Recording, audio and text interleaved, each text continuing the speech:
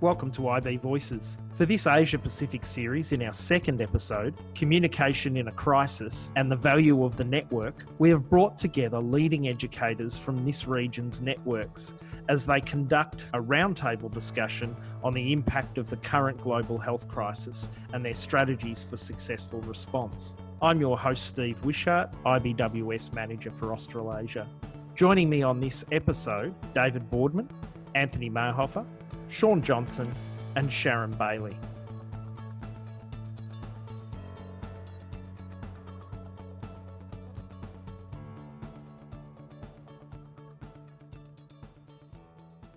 David, Anthony and Sean, how are you advising and supporting your parents through this period? Start with David. Funnily enough, it's probably not mainly the DP students, parents who've been in touch with us, but primarily it was getting that message out there from day one that we've got this. Together as a team, we've got this. You know, we will support you. Because what we've got to really remember with those parents is you've got professionals in their own areas who are suddenly being asked to become teachers. And the pressure that puts on them, especially if their children are in those examination years as well, with those high stakes things coming up. So it's getting alongside the teachers, giving them some toolbox items to work with, talking to them about how to set up a home learning environment, taking it right back to those basics for their children and making those age and stage appropriate, depending on how old their kids are.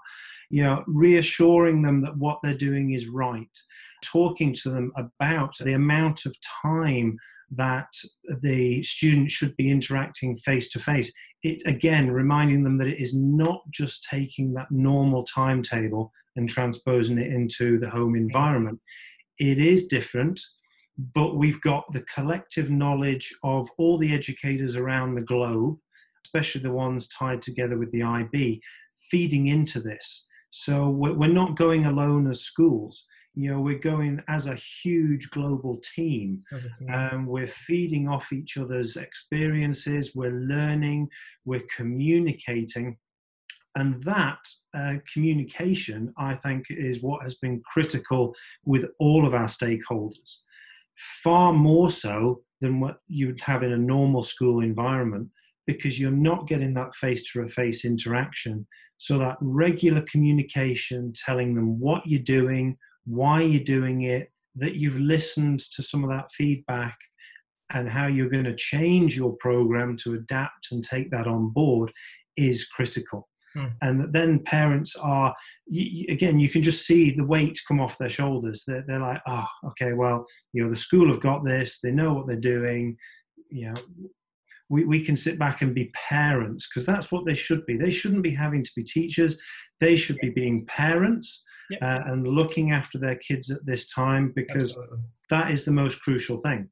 You know, even for DP students. And what we've found, because we're having regular sort of well-being check-ins and then following up on any students who are flagged, it's not the students you'd expect.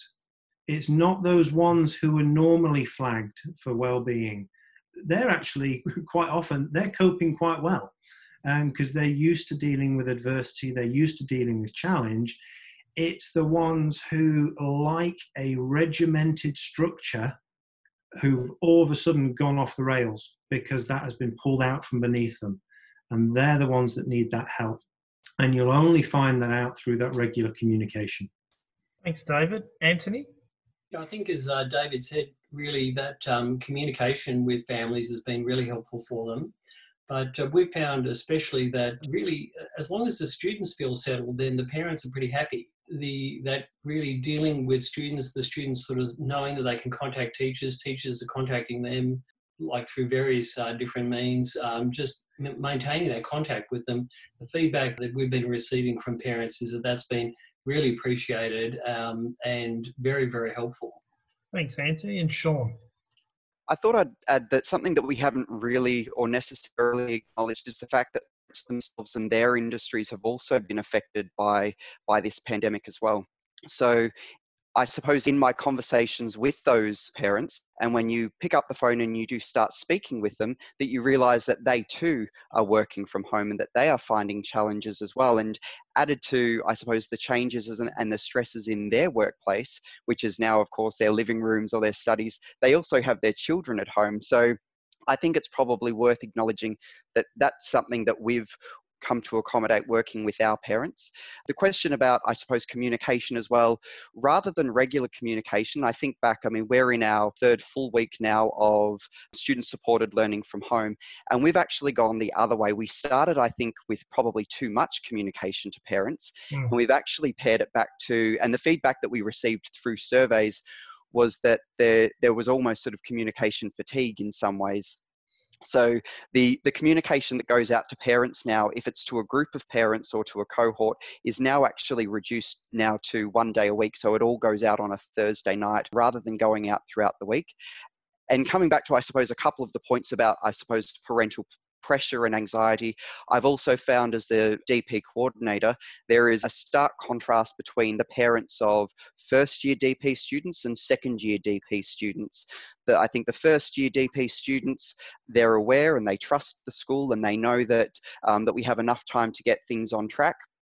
But of course, our message to the second year DP students is that those IAs are still due, the exams are still in November, and unless we hear otherwise, you know, it's basically we're proceeding as planned. And telling students that, and also their parents that, when of course nothing is as it normally would be, is actually becoming, you know, it is placing, I suppose, more and more pressure on the students, and they're aware of it, but then also on, I suppose, that those mini communities within the school.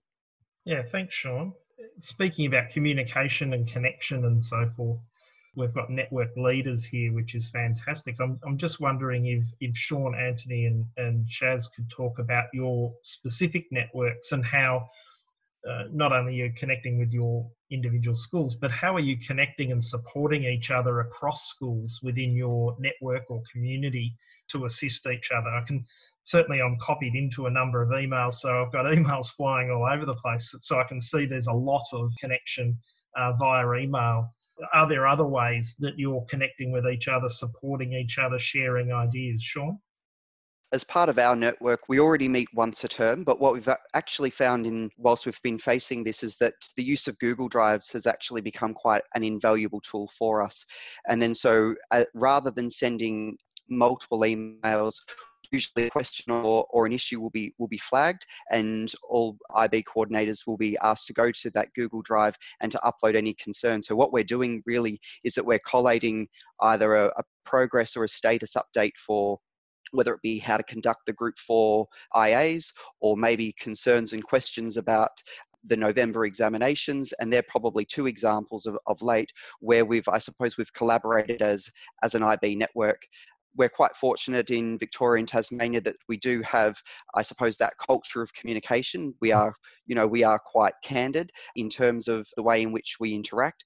And we've actually felt, I suppose, in that is that when someone does raise some sort of question or concern, more often than not, one of the other 21 DP coordinators who are already on that recipient list, and there are a couple of sort of like alumnus DP coordinators from the past who we keep in sort of like the recipients list just to sort of tap into their knowledge.